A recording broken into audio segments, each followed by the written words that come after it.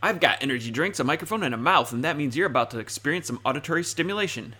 Or I could just say, you're about to listen to episode 5 of Unraveled Ideas, the podcast. I'm Pat Bowen, and today we can chat about the death of paper, aka how your smartphone rules everything, selfies, I rant a little bit about life hacking, and then I'll serve you with a dose of ad blocking round 2. One more sip of this delicious caffeinated beverage, and boom, it's go time. What proves to us is that people don't buy what you do, people buy why you do it. People don't buy what you do, they buy why you do it. Because I'm always about depth versus width. Depth versus width. If you communicate an idea in a way that resonates, change will happen, and you can change the world. Okay, so I thought this debate was over in 2012, or wait, that's probably when the world was supposed to end anyway, right? I get confused about things, but this is not one of them.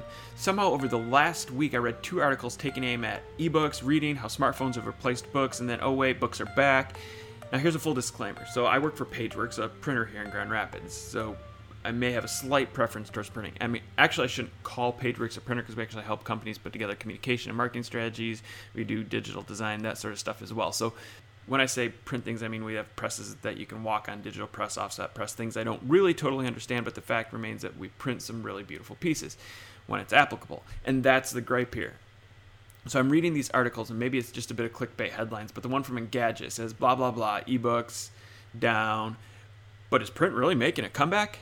Then the article proceeds to provide the statistic that ebook sales are down according to publishers, and then a stat from the American Booksellers Association that says retail locations have increased over the past 5 years. Then I see this article on Connectedly titled 10 Things Our Smartphones Already Have or Eventually Will Replace. Number 3, books.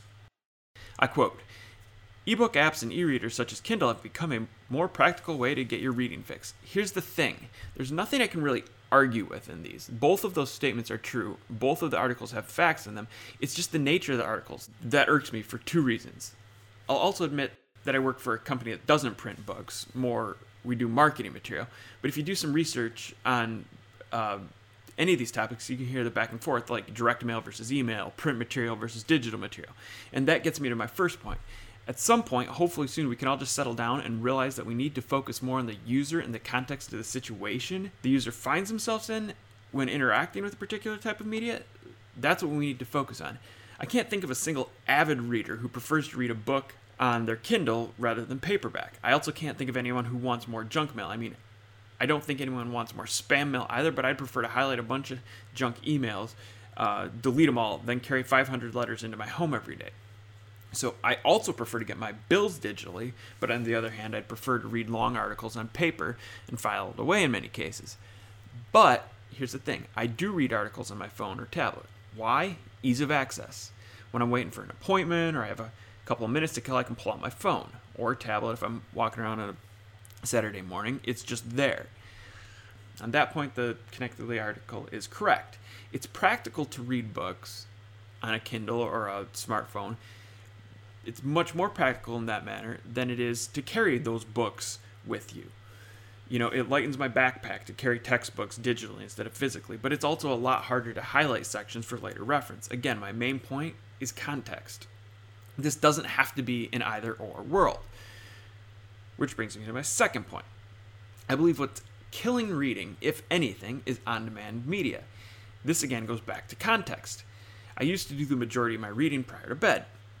Now, despite research that tells me it's horrible for my sleep, I often find myself watching Netflix on my phone instead. I'd argue then that many people have replaced an evening read with an evening watch. Why? Because the context in which they were reading and the reason for which they were reading was relaxation. And now that you can get Netflix anywhere and it's available at any time to watch any show, people have opted for that, to watch instead of read. And so that brings me to maybe my super point of all of this is when you're assessing stats and you're comparing things, you don't need to do an either or. You need to do a little bit of research within the context and then open the scope. So in this world where things are changing and advancing so quickly, we need to stop viewing that either or, this within an industry battle. Is it, vinyl or is it CDs? Well, or is it vinyl or is it tapes or CDs? Well, guess what? Vinyl's still living and so is digital music. So it's not either or. It's about who's using what and when are they using it, and what can you provide to fill in the gaps. You need to start opening the scope of the conversation to the behaviors and the activities that may in fact be driving the actions of the people. And that's it. 3 things. Did you know selfies have killed more people than shark attacks this year? That's a little water cooler fodder for you to take back to your brohams at the office. Time to drop a massive knowledge nugget on them. So 12 people have died from selfie-related deaths this year, while only 8 have suffered a similar fate due to their toothy ocean-faring frenemies. I'll drop the link for Mashable in the notes in case you need to prove this piece to the doubters at the coffee pot crowd, but it's there. A little caveat, nobody actually died from selfies. They died from the precarious situations they put themselves in order to get the selfies. The shark, on the other hand, did the most work on their own. My takeaway, be careful when you're snapping your next social glam shot. Next item. Let's talk about life hacking. This has no articles. In actuality, it has way too many articles and apps and tricks and tips, like 10 things to help you cook bacon faster, 23 ideas to speed up your digestive tract, 4 things to quit doing in order to start doing, the 20 things from my next article that will allow you to find happiness in 7.3 areas of your life. Now, I don't have a problem with people being curious and trying to find better ways to do things. That's called growth, innovation, human progress. What I have a problem with are the people who continually think there's a way to get ahead, a quick way, a fast way. And there are definitely things you can do to improve your workflow, but the most important one of them is to work harder. Seriously, just work harder. The next most important is to be patient. And I've learned this the hard way. I've tried to hack my way through work tasks. I tried GTD, I tried Pomodoro. I even used apps such as Toodle-Doo, Remember the Milk, the Hit List, Wunderlist, AnyDo, Hipster, PDAs, Things, Omnitask, Todoist, Active Collab, Trello, Basecamp, Zoho, Astrid, Evernote, and Asana. Yes, I actually have used all of them. And you want to know which one works the best? Getting to work. Seriously, just doing the work. Write it down. Jot it down. Pick one. Any of them. Just one of them, and then do the work. So again, I'm not saying those apps are bad, and I still use one, Wunderlist. I'm also not trying to say that making tweaks in our life is bad. What I'm a little peeved about is all these people who tell me they don't have time to do something or they found the next best thing to get them ahead but aren't putting the work in. Because guess what? They're still telling me they don't have time to do things when they could be putting the work in. And I'm not all great in terms of getting things done. In fact, I'm not great at all in that area. What I have noticed, though, is that by cutting out some games, particularly mobile games that I play, and then putting a couple hours of work in after everyone around here goes to bed and practicing my craft instead of the games, I've made some vast improvements. So if you're feeling stuck, I'd suggest just trying to put in a couple hours. Pick something you enjoy that you want to get better at, do it, then do it again, then do it more, and combine that with a little patience, and you're going to get somewhere. My third thing, it's a repeat, a remix, or maybe just a reply. So in the last episode, I talked about ad blockers. I started out by saying that the solution was to make better ads. And then I listened to episode 111 of my friend Eric Hultgren's Everything is Marketing podcast, and he addresses the topic, but by saying something along the lines of, like, the solution isn't to make better ads. So first, if you're not listening to his podcast, Everything is Marketing, go check it out at everythingismarketing.podbean.com or look for it on iTunes. And then listen to that episode, 111, because he goes into the topic a lot more than my extremely rough pull of one line from it. But it did make me think, like, hey, that's the exact opposite of what I just said.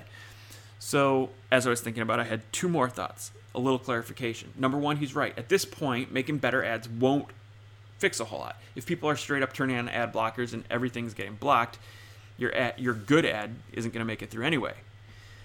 But I'm not entirely sure everyone is going to turn on an ad blocking. In fact, I'd guess that many people won't. So in that case, I'm still going to argue that your company should make better ads. Make ads that provide value or entertain, or at least respectful of the listener or viewer's time. Why? Take this whole ad blocking thing as a warning. For the time being, leave out the idea that the whole ad blocking thing is a turf war between tech giants, and take this introduction of ad blocking in iOS as a warning, a massive warning. People don't like invasive ads. They don't like bad ads. But in many cases, they're willing to make a fair trade, so much so that people are willing to pay for an ad blocker. I'm still going to argue the fact that if ads were better and they didn't break and steal my time and trick me into clicking things, I'd be a lot less uppity on this whole topic in general. Which brings me to my second point of that. It might not actually be the quality of the ads that's been putting me over the edge, but the manner in which they're being served by the publisher. And I know a lot of these publishers need the ad revenue. In fact, most of them, or all of them, do. And I know a lot of them use third-party services to serve up the ads to us. But I do believe it's still their responsibility to make sure the user experience is up to par. Since the last episode where I ranted about this, I think I've had probably a half dozen instances where I was trying to watch a product review, and the 15-second ad or the 30-second ad stuttered, took about 2 minutes to get through, and then froze without loading the review video. So after the last one of those, I thought maybe it's my internet. So I fired up the UFC Fight Pass, proceeded to rewatch UFC 189, which is something that I paid for. See that fair trade thing going on here? I'm willing to pay for the media. Anyway, it streamed fine. So whose fault is it really that the ad didn't play? In that case, it wasn't the advertiser's fault, the people who created the ad. It was either the site I was visiting or the ad network that couldn't serve the ad reliably. Either way, it sucks, and the quality of the ads, whether we're talking about the ad itself or the network that's serving it, is terrible enough for me to say, yeah, I can see how ad blocking would be nice. And I think that's it. I'll catch you next time. If you want to chat, have it out about ads, or tell me to lay off the caffeine, you can do that on Twitter at UnraveledIdeas, or email me at pat@unraveledideas.com. Have a great day. Adios.